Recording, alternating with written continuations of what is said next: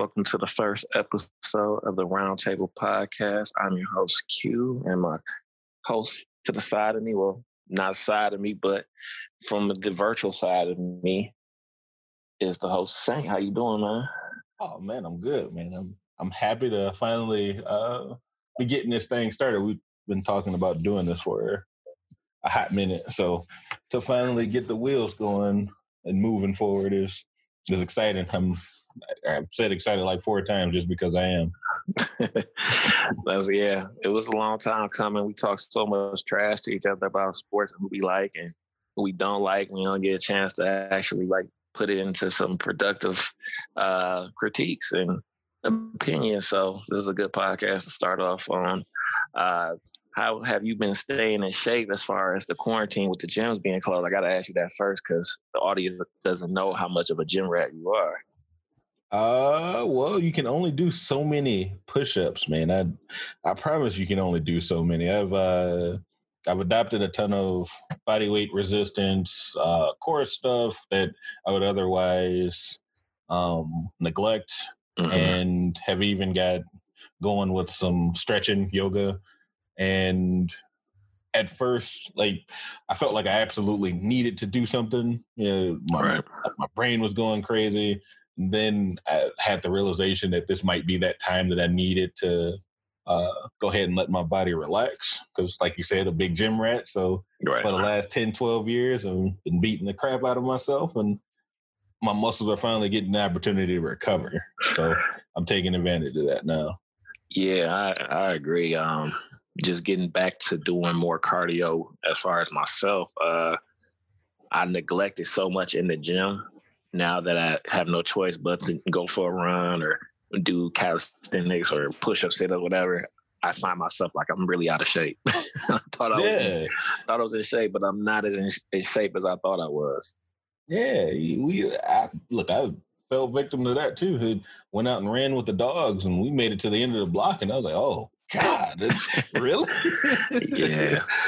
So I'm glad that comes like not a blessing and a curse. I'm glad I just had some extra time to do more cardio.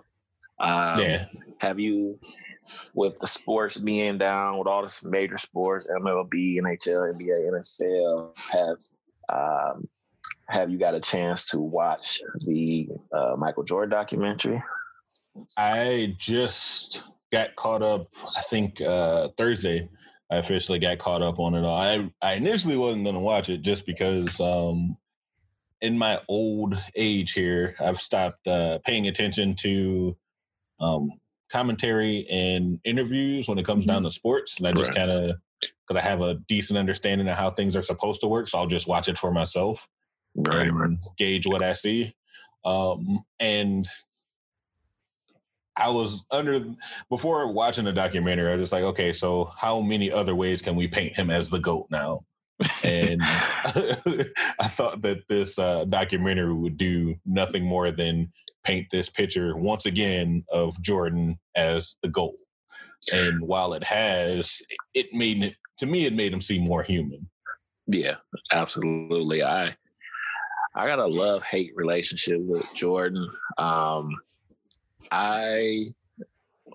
When everybody liked Michael Jordan back when we were growing up in the 90s, I didn't like Jordan. I wanted Gary Payton to win a ring. I wanted Karl Malone to get his ring. And I didn't really pay attention to his greatness. I used to think perhaps Jordan was a little overrated just because of lack of, I guess you could say, lack of knowledge and just being a true from Detroit, he's from Chicago type ordeal. And I didn't want to give him any credit. But as I watched this documentary, I find myself respecting him more. And then it's kind of like with Tom Brady. Like, I hate the Patriots, but now Tom Brady is of age. I can say he's the GOAT. And with Michael, I'll give him GOAT status. I just hate the fact at times how we dismiss all the other great players compared to Jordan, because it seemed like if you're not good as Jordan or you're not compared, then you're nothing. And I hate that narrative that they do with the Chicago Bulls and Michael Jordan. Right. No, I'll second that. When we have those GOAT conversations, though, it's always super subjective to begin with. And then on top of that, there's one too many greats that have come before, after, and even after Bron and all those guys leave that are going to be that great. And you can't single out one player in the thousands of players that have played professionally as just the end all be all for the greatest. Like, was he the greatest of his era? Sure, I'll give you that. But to say that, you know, he's number one over everybody, like, we had Kareem. Like, Kareem doesn't get enough. Bill Russell don't get any love. Larry Bird, I'm gonna get hung for that one, but Larry Bird don't get any love. You know what I'm saying? And like, with Kareem, I look at some of his stats, just him being the National Player of the Year, him winning a national title with John Wooden, then coming into the league, being he's the all-time leading scorer in the NBA history. Right. Just looking at those stats, winning the titles with the Lakers, and I just look, I'm like, wow, they really dismiss him a lot as the greatest. He came up with the hook shot. People couldn't stop it. He was a 7-footer. It's like you said, it's subjective too, is because it's kind of just your opinion, you know. Right. What was a few years ago, I was on the LeBron bandwagon. I still like LeBron, but I was on the LeBron bandwagon saying he was the GOAT. I was a prisoner of time, I guess you could say. And, you know, I didn't really just sit down, but it's just your opinion pretty much of who's the GOAT, who's, I guess you could say, who is the greatest of all time at this point in time. Because you never know, in the next 10 years, we're saying, oh, well, Giannis, he's probably one of the greatest, or Zion, look what he's done over the past 10 years. Just each era has their greatest. And I think a lot of times we dismiss all the other players because of Jordan and how he changed the league and his loyal fans. No, I totally agree. And I mean, for me, my GOAT is Shaq. And I will fight somebody tooth and nail as to why I have Shaq where he is. When I know for me, when you have that conversation of GOAT in anything, we're talking about players that have made rule changes. Yeah. If someone has caused the shape of the sport that they're playing in to change, that puts them in a GOAT status to me. Like, the zones were added because no one could stay in front of Shaq in a one-on-one scenario. You needed somebody else to beat on him before that and the free throw line were the only two things that kind of slowed him down, and food. But nonetheless, for me, he's been my GOAT, and that I won't dispute someone saying, oh, LeBron's the GOAT. That may work for you. It is what it is, but that doesn't dismiss my own opinion behind who I hold at that high pedestal. And same here. Like with me, honestly, my favorite player of all time was Kobe. I liked Kobe since '97. I had the NBA courtside with Kobe Bryant. Like, I did have a rookie jersey. It's somewhere in my house. I gotta find it. I've been liking Kobe a lot. Like, if I like Kobe, I don't know if I would say he's the GOAT, but if you ask me, I put him number 2 or number 3, just because of who he went against as well. I feel like his level of competition, I know that's kind of hard for people to digest, but I feel like his level of competition might have been a little bit better than Michael Jordan's. Although Michael Jordan did go against some Hall of Famers, I don't think that with the, as far as Kobe going against the Spurs team, the Celtics when they had the big three, going against a prime D Rose, a Durant and Westbrook coming in the league. Like, he went against a lot of people. And then also back in the early 2000s, McGrady, Vince, Allen Iverson. Like, he went against a lot of greats, and I think he doesn't get enough credit for it. I don't want to say it now since he's, passed away, but I think we kind of leave him out the discussion of the GOAT and Shaq. I think Shaq, although he was the most dominant player of all time, like, he's very underrated, because they all just automatically put Akeem Olajuwon over Shaq, and then I kind of argue that myself. Like, I mean, Akeem was good. He had the footwork and everything, but I don't know, man. I don't know if I could put him over Shaq just like that. And we're talking skill based. You got to go skill based. So you add the footwork and everything else that Hakeem did on the post. He was the only center that I ever saw with the crossover. Yeah.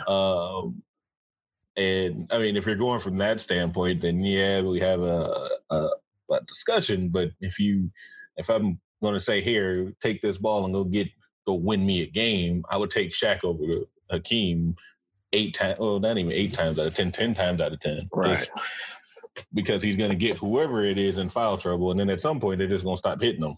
Yeah, he's literally Shaq changed the game because they came up with the hack and Shaq rule. And, Popovich used that a lot in the playoffs against Shaq. And now you see coaches today that use it on DeAndre Jordan or Andre Drummond, or even sometimes they'll use it on Clint Capella. They'll just keep hacking them and put them to the line, and they'll take the chance of, okay, he might sink 1, but I don't see him sinking 2, or I don't see him sinking 100% from the free throw line. So Shaq definitely made that a rule in the NBA that's going to last forever. So anyone that's even like point guards, they're not good free throw shooters. They're going to foul. I even notice like with LeBron, a lot of times players don't mind fouling LeBron because it's like a 50-50 shot of him making free throws, and his free throw percentage is not as good as you could say like a point guard, like a Rondo or Chris Paul. Put him to the line, LeBron might miss both or only hit 1. Right. With watching the documentary, they talked about the rivalry between the Bad Boys and the Chicago Bulls that was in the late 80s all the way to the early 90s. I want to get your opinion. How did you feel when the Bulls won and the Pistons walked off the court? They didn't shake the Bulls' hands. How did you feel about it? Did you think that was poor sportsmanship, or you just think that's part of the game? How would you feel if you were Michael Jordan or on the Bulls? That's a pretty good question. I was thinking about it last night. For the record, Joe Dumars was the only Piston to shake everybody's hand. He didn't walk off when everyone else did. Mm-hmm. And it later came out that Lambert was the one that put it out there that they weren't going to shake hands and they were going to just they're just going to walk off the court and what have you. At first, seeing it as a child, it definitely looked like poor sportsmanship because you're supposed to shake your hand, shake the hand of your opponent, win, lose, or draw. That's just what it is. Good game and move on. But getting a chance to watch the documentary as well as seeing the perspective from Zeke and hearing what Jordan was saying about them being bad champions and everything else, I'm gonna keep it a buck. I probably wouldn't have shook his hand. We're not finna have you out here talking reckless and being the figure that he was in sports and having the pull that he did to badmouth. It only takes, if you have that kind of influence, it doesn't take much for you to not like something or someone for everyone else to follow suit.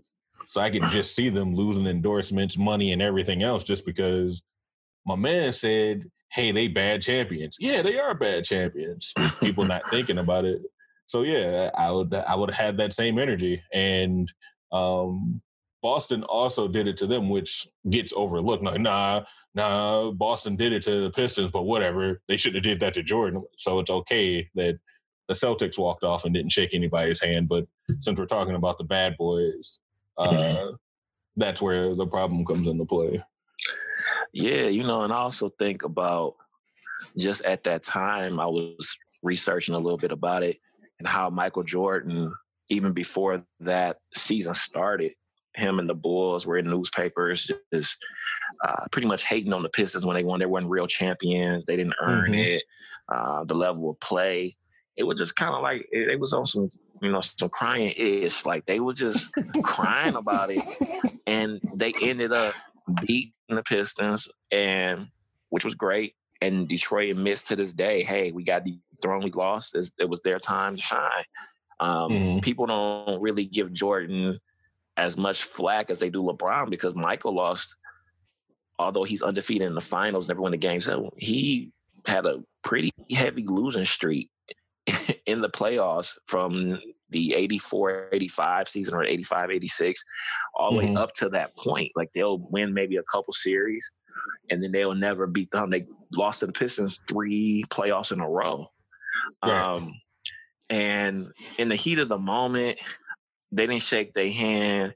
I mean, it is what it is. They know there was a rivalry. They said like things about Detroit as far as a city, as a Michigan as a state in those newspaper clippings. And pretty much Detroit was just like, okay, y'all won, but we're not going to act like we're buddy-buddy. That's part of rivalry. And when you're in a rivalry, I mean, if I'm in a rivalry with anyone, I'm not shaking their hand just right away and being cool like that. Let the tensions, come down and let things play out. But to this day, the Bulls still doesn't like that. I'm like, dude, you guys win 6 championships and you worry about this team didn't shake your hand. And you're right. Boston don't never get the criticism that I feel like they deserve at times because, they talk about the big 3 as far as I forgot how much you despise Boston. Oh man, I'm a Lakers fan. I'm trying not to cuss, but I don't F with Boston, man. I don't F with none of them. And I will say, like, out of the Celtics now in 2019, 2020, I like Jason Tatum. I like him. I like he's a dog. Yeah, I like Jaylen Brown. I even like Kemba being over there. So I like him, but it's still the Celtics, so I don't mess with them. But they had a big 3. They had 3 Hall of Famers. They had even 4. They had Walton coming off the bench, even though he was in his later years. They, like you said, they didn't shake Isaiah in them hands. And I don't think Isaiah and the Pistons took it to heart. I don't think they were mad about it. They understood it, and they were just doing what they were taught and how the league was given to them. Because once Boston lost, Boston pretty much kind of fell off, and it was the Pistons' turn for a good 3 to 4 years. Yeah, and I agree. I don't think it's such a big deal. But again, we're not in the midst of the playoffs. I guess Jordan felt like everyone should bow down to him, of course, because he's the greatest. But let me ask you this: how did you feel? I don't know if you heard of this, that the reason why Isaiah wasn't on the Dream Team is because he didn't shake the Bulls' hand.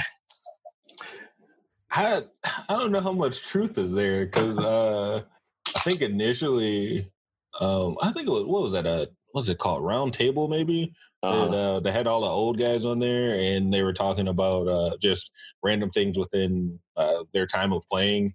And Isaiah sat down on the couch and mentioned that Scottie Pippen was the one that said he didn't want him on the Dream Team. And then a clip cut to Scottie saying those words verbatim: "I didn't want him on the Dream Team." Right. Then Magic writes a book that says nobody wanted Isaiah on that team. It had nothing to do with Michael saying he shouldn't be on the team, so on and so forth. Like, nobody that was playing wanted him on the team for, I don't even know what reason they would not want him on the team, but it was a collective thought. But because they had that tension there with Jordan, Pip, and the Bulls, I guess it sold more papers for it to be that, versus saying like the whole Dream Team didn't want him to play on that.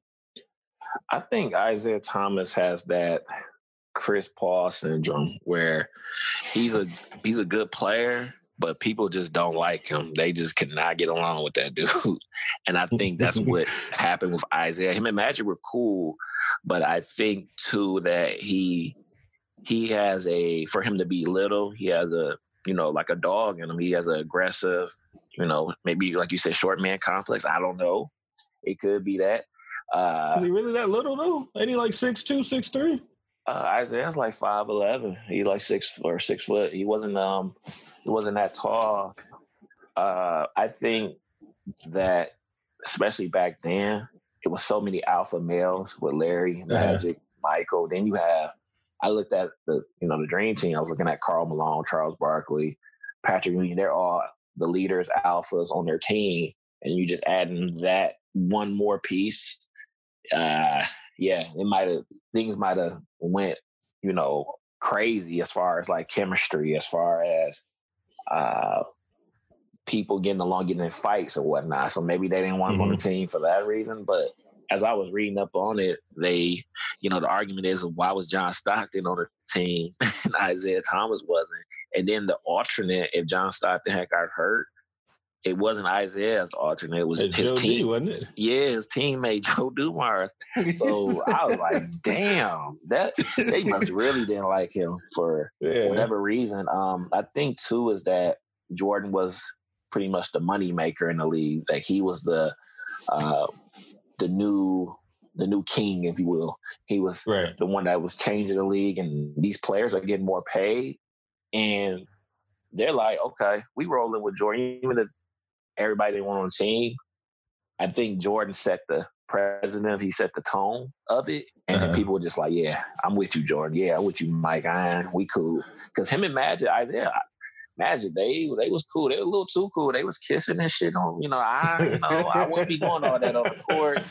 I don't know how it was back in the 80s and 90s. I know, but I'm not kissing no dude on the court. Hey, they like it, whatever. Hey, I'm cool with it. But they were like real, like good friends. And I read this article too by this reporter, and it was like real good. And he said that a lot of tension come from the Michael Jordan, Isaiah Thomas beef or rivalry is because Isaiah was born and raised in Chicago. He did great things in high school, went to Indiana, won a national title with Bob Knight, and he got to the league in like 81 or 82 or something like that. Man, 2 or 3 years later, Jordan comes, he gets drafted to Chicago, and now he's like the love. Like his own family stopped really asking him for tickets to see him, but more or less like, hey, you got tickets to the Bulls game, and they were rocking Jordan jerseys. So I think a lot of that tension from Isaiah, side, he felt kind of betrayed because, hey, it's like, man, I can see that. You ain't repping me. I was born and raised here. I put y'all on the map, and y'all giving him all the credit. So maybe that's what the problem could be started. And then I heard that also, I guess there was an All-Star game in 85, and Jordan was a rookie. He made the All-Star team. He was a second-year player. And pretty much they didn't pass the ball to Jordan. They shut him out of the All-Star game. And I don't think Michael ever forgot that. And he took that to heart. So there's just a lot of stuff going on with that rivalry. I agree. Go back to something you were saying about Jordan's influence, though. You said that Jordan said, I ain't rocking with him, and everybody else followed suit. And I think that kind of is what led to that whole thing of not shaking hands. Man got that kind of influence, like, oh, don't rock with them. Everybody around him, because that's the cash cow. It's the moneymaker for the league, says don't do it. Like, all right, well, we ain't rocking with him then. Then you messing up my money. You messing with my bag, dog. I can't have that. Right. And I think at that point, we ain't got nothing to talk about. That right there pretty much ended the Pistons, ended the Isaiah's career. He had that injury, Achilles injury. He tried to come back. I just think it took the life out of the fun of the game. He was just over it, so he retired. I want to ask you another question about the documentary. What are your thoughts on Phil Jackson? Do you think he's the greatest coach of all time? Do you feel like he gets a little more credit than he deserves, or do you think people are a little harsh on him, especially me, from him destroying the Knicks? But we're not going to talk about that. He wasn't the coach of the Knicks, man. But anyway. I think his pedigree speaks for himself. He got the players to buy in, and that's as a coach, that's the biggest task that you're going to come in contact with outside of developing talent. To get the players to buy into the triangle, to get them to buy into the system of believing, and getting the right pieces around to ensure that the team itself was successful. It does take some sort of coaching to get to that level, where to make sure that everything stays glued. Do I think that he's the greatest coach of all time? No, I personally think it's Greg Popovich, but Phil's definitely a hot number 2 for me. As far as like modern ball, you have the the big goats from the Wilt days that I didn't get the opportunity to watch. But Phil did what he was supposed to do. Overrated, kind of like overrated in the sense of like Bill Belichick being overrated, having the right people around him that bought into what it was that he was teaching, and the luck of the draw, deflated ball here or there. But everything spun in their direction for them to be successful. If he didn't get those championships, I don't think that we would be having that conversation of is he the greatest coach of all, or if he didn't get Mike for 13 years. Was it 13 years? Well, we could say 6 years because that's when they got them chips, and then to turn around and get Shaq and Kobe and go 3 or 4. Right. So, I mean, the luck of the draw kind of helped them and getting the players to buy in. Yeah, absolutely. I know our friend Will is going to get enjoyment out of this, but I guess I agree with you that Popovich is the greatest coach of all time. I never thought I'd say that out of my own mouth because it comes like I hate the Celtics, and then the Spurs are next, like they're number 2. And then maybe Dallas is number 3. I don't really like them as much. But just over the years, just seeing how Popovich is able to, I guess you could say, take players that just kind of like you said, like Bill Belichick takes players that you might not be aware of and turn them into like key role players or even stars. I always feel that without Popovich, I don't think Kawhi Leonard would be as the top player as he is now without his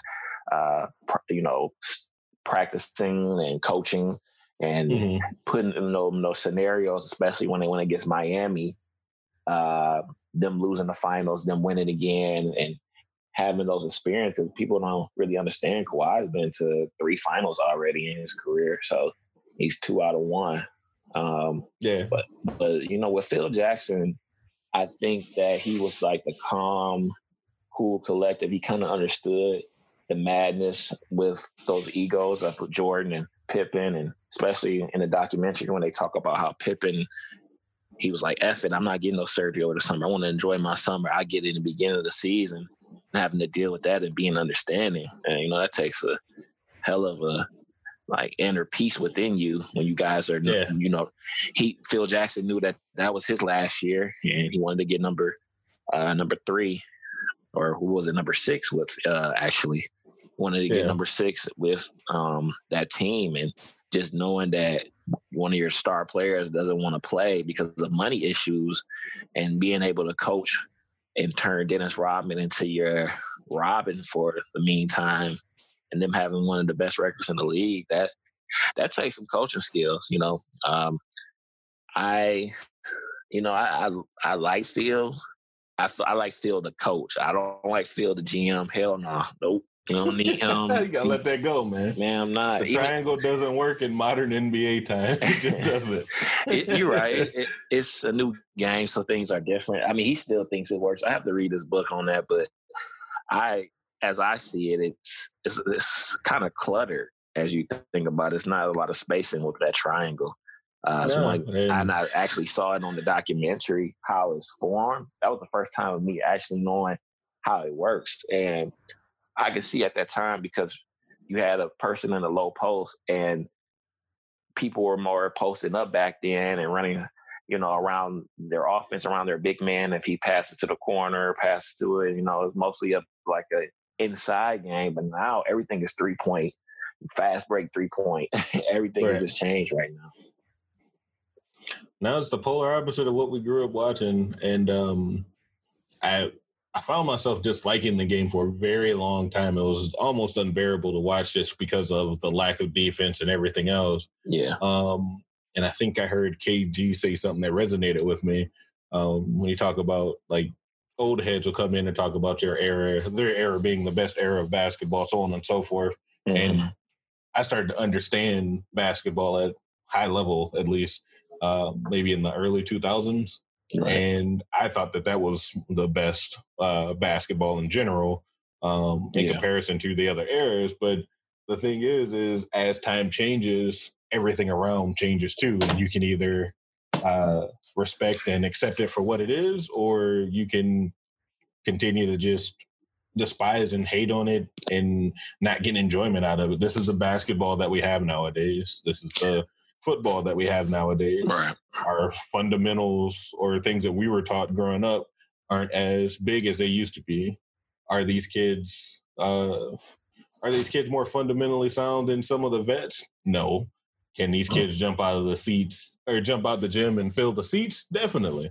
Yeah. And that's what the game is tailored to now. And that's just what it is. It'll make a change again in 5 or 6 years, and we'll adjust to that too. Yeah, as I look at the game, for a year, although I wasn't healthy, and I definitely wasn't in the most tip-top shape. It was one of them things where I came in the season out of shape for semi-pro, and then I worked my way towards the end. As I started getting my wind back, athleticism, everything.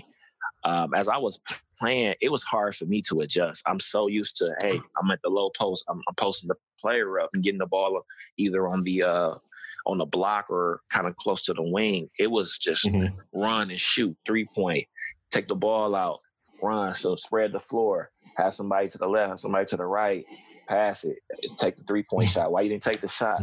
And it's like, what the hell is going on? This ain't the basketball I grew up playing. Man, I don't know what's going on. And it was but some of the cats were, older. And I remember one of the players named Chico, was his nickname. His real name is Jonathan, but everybody calls him Chico. He's probably one of the best point guards I ever played with. And I remember him telling me in the game, he was like, hey, you just got to keep running. He said, if I have the shot, I'm going to take it, but you have to understand that the defense is even different now. People don't play up on you, so they're giving you so much space because people are scared to get crossed, or they don't want to touch you because the fouls are, you can't hand check, you can't touch them, or they're going to call a foul. So right. I kind of had to understand that, and now as I played that season and now watching it more as a fan, I guess I get it now because. If you have that much room, I guess why not take the shot instead of slowing the game down, trying to run a play and run it to the post. And then honestly, there's only a few select players now that have a good post-up game. They don't even have the fundamentals of footwork. They don't have the IQ to run in the post as much. There's some players that do, but there's a lot of them that, grew up in this new era. I watched some of the high school mixtapes of players that's coming out. And they're not dunking, they're shooting threes from half court. That's all they're doing. They're not doing anything that, to me, I can get a good grasp of how their skill level is until they're in game time situations. So I guess you're right about the game switching. And I guess we old heads now. We just got to accept it. Yeah, we the OGs now. You got to go ahead and just back in my day. Well, it's not your day, bro. Just let it go. Either stop watching it or learn to enjoy what you have as far as the sports are concerned. And the next thing is diving into people I got a question for you actually now. So, oh God, I'm scared. Yeah. So with the inflation of use of social media, I don't even know if that's the right verbiage to use, but with the increase in use of social media for everything, it's coming out more and more that the games, they're fixed. Vegas odds, the games are fixed, the refs are in on it, and it's all entertainment now. It's not pure basketball like it was all those years ago. What do you think about the idea of sports being fixed and or rigged to have certain outcomes come out and they're not letting the true essence of the game take over? Man, I hate when I literally, when I have people talk to me and either coworkers or just friends, and they'll come in man, that game was fixed. That game was fixed. They was missing on purpose. They paid the players and they lost on purpose. And I don't know what to say because just being someone that never ever got to the NBA level, but just playing basketball, I never wanted to lose on purpose.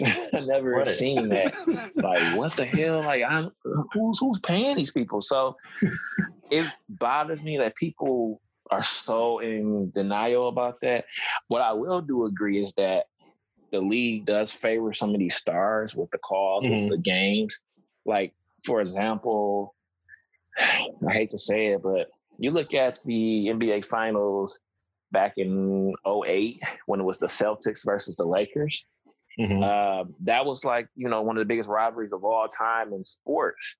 So for those two teams to be back at their greatness and be in the finals, I think a lot of those playoff games, when it came to Boston, when it came to LA, they were more favored to those teams because you can make more money and more noise with those two teams in the finals. You can bring back the legends. You can to the game, Larry Bird, Magic Johnson, Worthy, McHale. Like, I can see that, but as far as like the Vegas odds, you can be able to bet on sports, and now Michigan is allowing people to be able to bet on sports.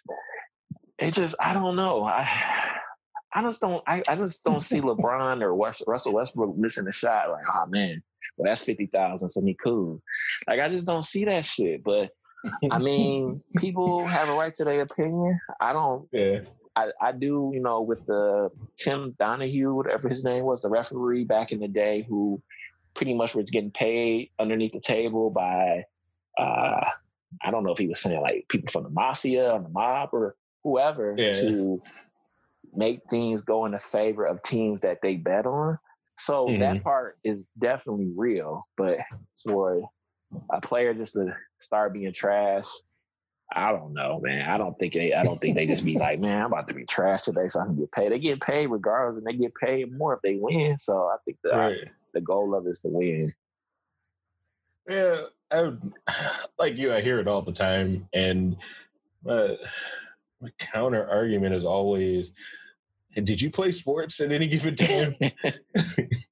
And if the answer is yes, it goes, so you never missed a shot, right? You hit all of your free throws. You never turned the ball over. You never had mental lapses. Oh, no, you could just see it now. You could just see it now? I don't see. You've never had a mental lapse while playing? Don't get me wrong. Can the refs influence games? Definitely. Yeah.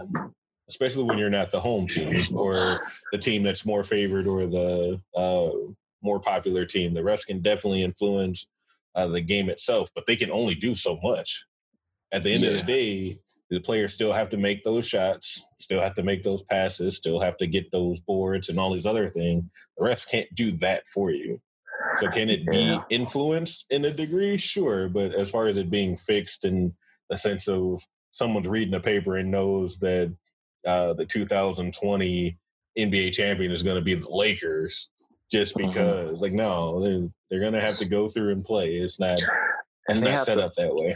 They have to play against the other team. So the other team might not even be in doing it. So the other team is not going to either we're not going to play as much defense on them. They got to win so they can get their money. Or B, they like, all right, we going to play tough defense on them. We got to make sure they lose so we can win. Like, I don't think a player is thinking that in their head. I think the main goal is winning. I know a lot of people think that the Warriors and the Cavs, those NBA finals are rigged. And no, the Cavs just got their ass whooped. Exactly. I didn't like the fact that they were losing like that, but no, they were losing. They were getting swept. I feel like a lot of things. Now, you do have, like I said, referees that clearly make some bogus calls. You get that in the NFL. You get that in baseball. You get it in high school. Yeah. I've been in games where I literally didn't touch a player and I got fouled, and I'm looking crazy like, yo, what the hell is going on? I didn't even touch him. I just had my hand straight up. But that's just part of the game. And I think if there was some people behind the scenes and they were plotting, I think it would have been came out. Somebody would have snitched. Definitely, especially in the day and age that we live in now, where blowing the whistle is the cool thing to do. 6ix9ine. Right. So before we, I guess, call it a first episode, I have a couple questions for you as far as football. You actually know a little bit more about football as far as the players and how it goes on the field because you played it. How do you feel about the NFL protecting their players with the concussion protocol and the helmet shots, and how sometimes it feel like the NFL is being soft as far as the hits and everything?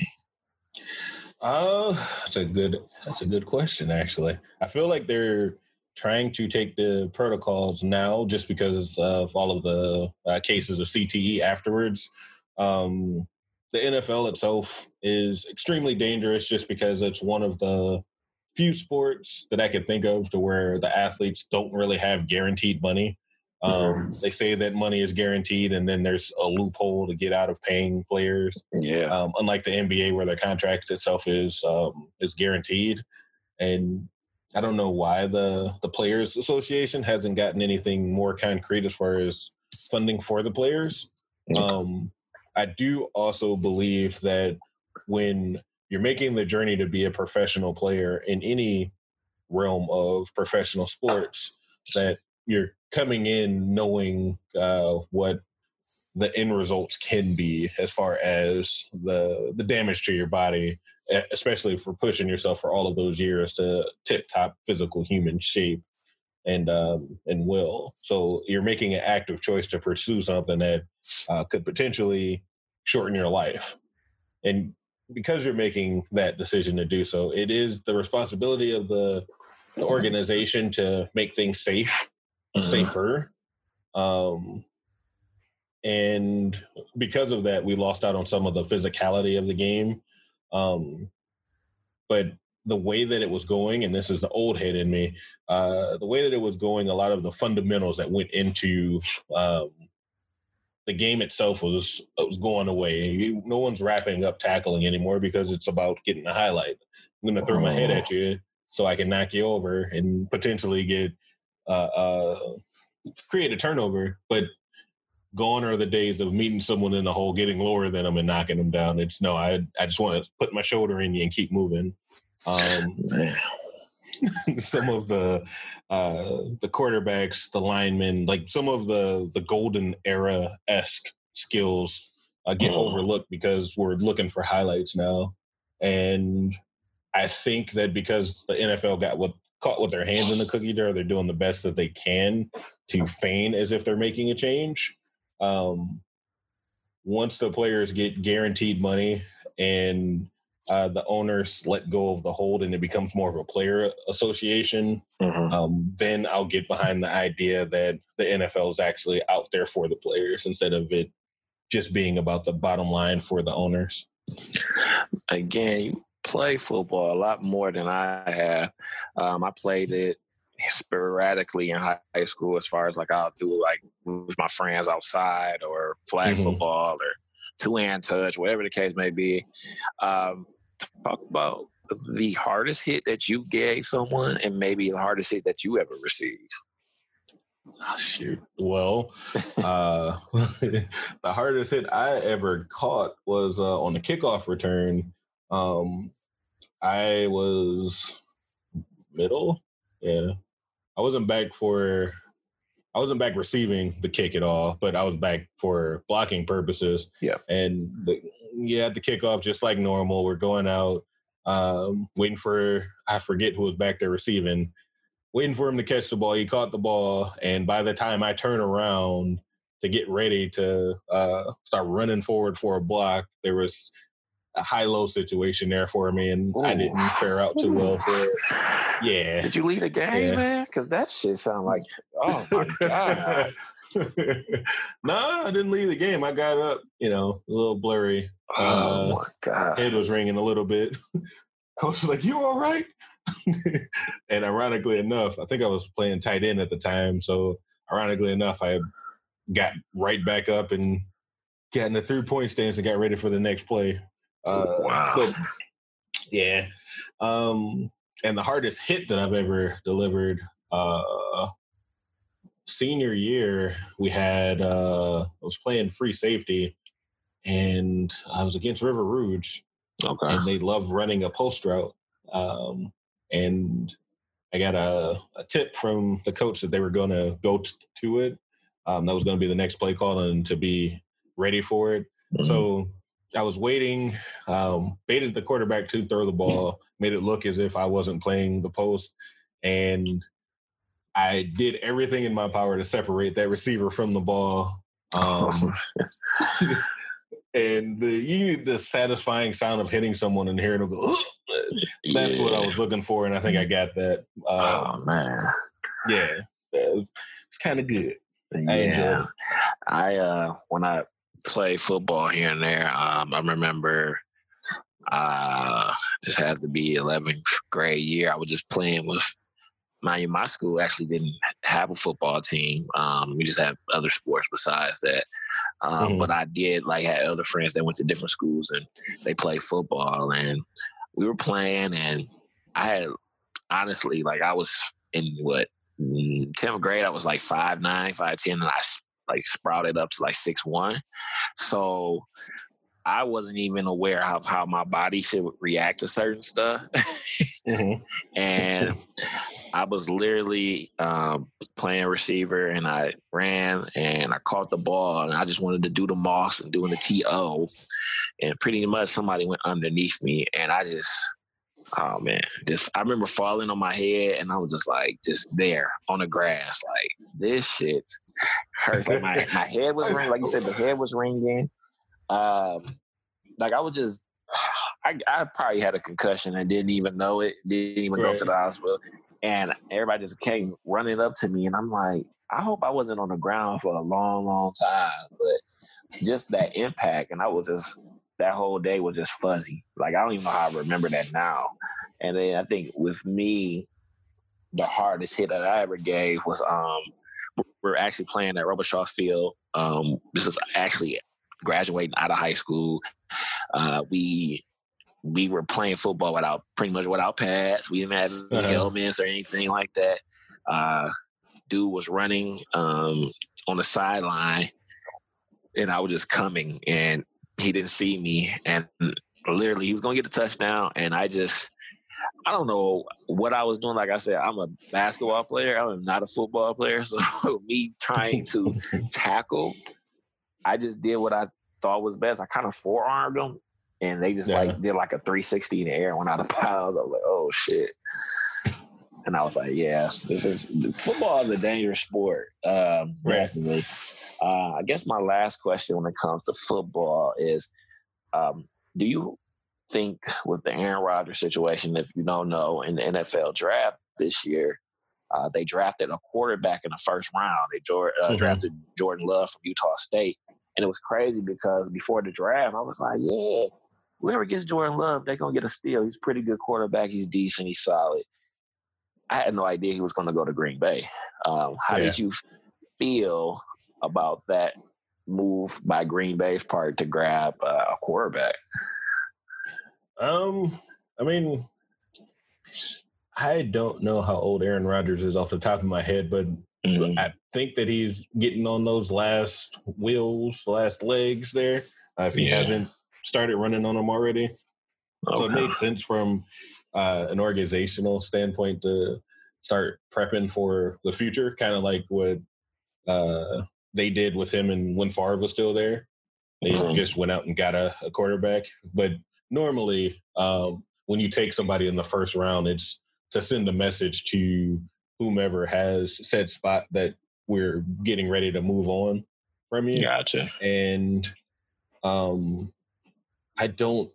they've been to the playoffs, but I think he only won 2 rings, right? Mm-hmm. Maybe? No, he got one. He just got one in 2010.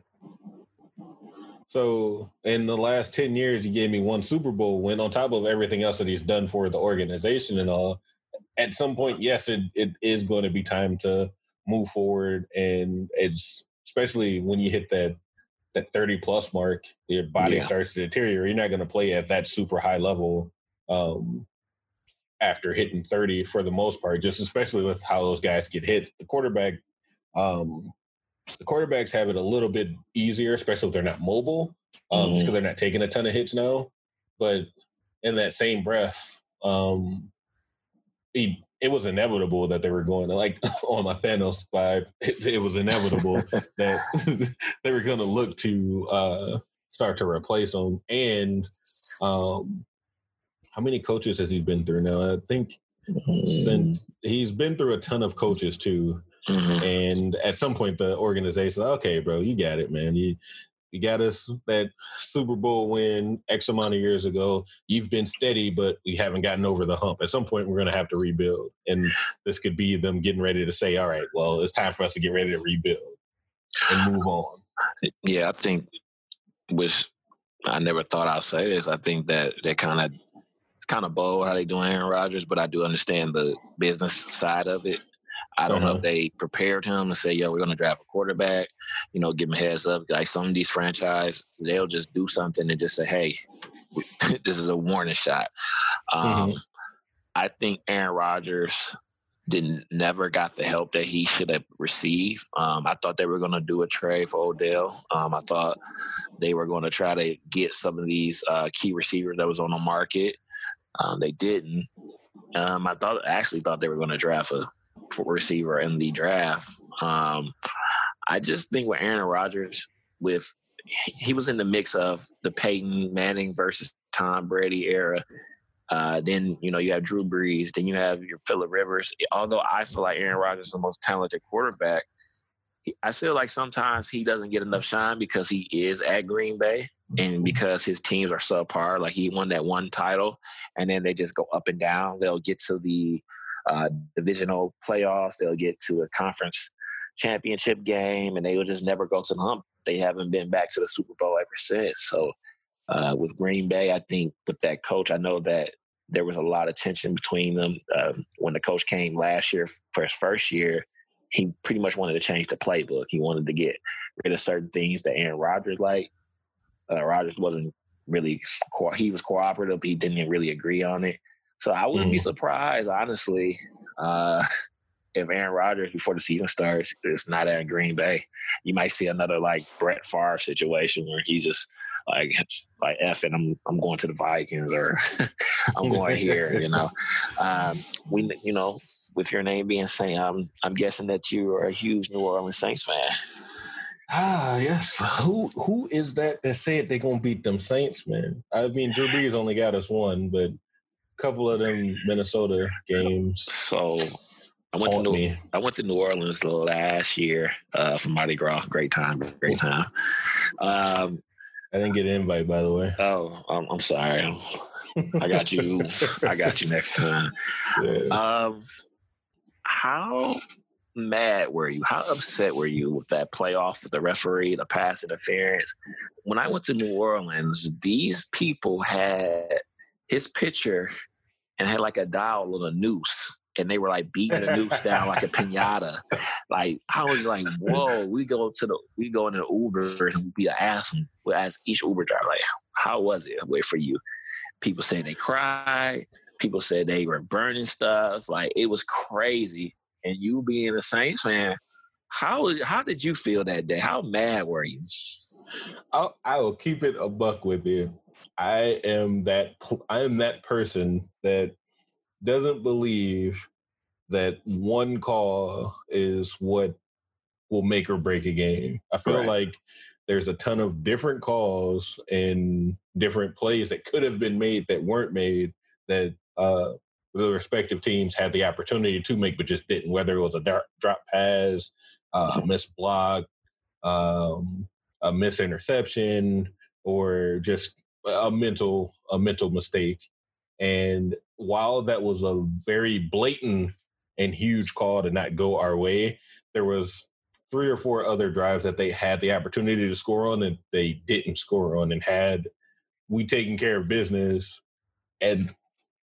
during those times, then we wouldn't have been looking for a bailout from a ref. And I feel like when you're looking for a bailout from a ref, 8 times out of 10, it doesn't go your way unless I think we were the home team when that happened. So I can't even say that you're the home team and you're getting bailed out that way. Like, no, I legitimately as much as it sucked to watch and have to deal with the Vikings fans that I know, I didn't blame that one call being the thing that, that's why we lost. Nah, we got into the end zone 4 times and kicked field goals on 3 of those 4 times. That's why we lost the game, not because they didn't call a pass interference play. Yeah. My friend, one of my best friends, Shantae, her fiance, who's now her husband, I think he was born in Louisiana, went to school out there, played football. He's one of the huge Saint fans as well. And she called me. I was like, "What's up?" She's like, "I don't know what to say or what to do." He's just dejected. He has not said anything since this game has ended. He was so upset. I understand by just being out there last year how much that football team means to them. Uh-huh. They love it, and just to be pretty much robbed of that and not being able to reach Super Bowl. It might have been. Was it against the LA Rams? Was it that last year? It was that we lost to. Both times it was the Vikings. Both years. Both years was the Vikings. Okay. Yeah, last year it was the Vikings, and the year before that it was the Vikings with the Diggs catch into the end zone in Minnesota. Okay. Yeah. So to me, I felt for you guys, man. What do you think the projection of this year for the Saints? You got Tom Brady in your divisions now. Got Atlanta. They got. Depends on if Atlanta's hit or miss. Atlanta's usually hit or miss. Yeah. Tampa Bay, I have to see them. Having Brady, although he's a great player, but arguably one of the greatest quarterbacks that we've ever seen. Him being 40 plus, I'm not overly sold and worried. And the defense isn't all that great, despite them having all of that offensive firepower now with Gronk being there. Yeah. And I still think we win the division because I don't know who's Carolina. Yeah, Carolina's using that quarterback that they had. Yeah, that we had. It's Teddy B. Yeah. And he's solid, but their defense lost Luke Kuechly. So he retired. I still think we went out in the division itself. I think it's really dependent on what Atlanta Falcons that we get this season. If we get the Super Bowl-esque Atlanta Falcons, then we might be in for it. But if we get the Falcons for the last couple of years, we'll be all right. When do you think it's time to for Drew Brees to hang it up? Do you think it's going to be his last year? I thought last year was going to be his last year, honestly. Are you ready for the Taysom Hill era? Oh, we got Jameis Winston, too. Oh, yeah, that's right. Are you ready for that era? No. He only signed a 1-year deal, so he's fighting for that number 2 spot. Gotcha. Well, I am ready for Taysom to take over. I'm a Colts fan, even though I don't even know who the quarterback's going to be right now. I don't know. You're not a fan then? Yeah, I don't know. I don't know who the hell Brissett or of course Luck retired. They got Phillip Rivers. Yeah, they do, but it's kind of like, man, you had a nice little squad last year with the Chargers. I thought they might have went to the Super Bowl. I know the AFC is pretty tough, though. We'll see. Goes on. I don't know. I have no hope for the Jets at all, or the Lions. So, yeah. I don't think they should just go ahead and disband the Lions as a whole. I went to the game last year with the Detroit Lions against Kansas City. They played a great game. You're talking about when y'all gave up that game at the end of Yeah, when they gave it up, man, the crowd was so dejected. And that just pretty much just deflated the whole season. And I don't like Matt Patricia as a coach. I think he's just because he came from the Belichick family tree that he's given all this credit, like he's just this massive guru on defense and everything. I just think he's terrible. But I'm gonna give it time. I'm gonna give it. I'm not gonna be one of those Lions fans that say, "Oh yeah, we got it this year." No, hell no. Like, I hope for the best. I hope they at least. I think now, I don't know if it's this year or next year, they're adding an extra team to the playoffs. So maybe they sneak in or something. Who knows? Now winning 5 games. And then, I think they won 3 last year. So Yeah, it's terrible. Yeah, But start off hot. Yeah, man. And, well, this is pretty much the end of our first episode. I want to thank everybody for listening.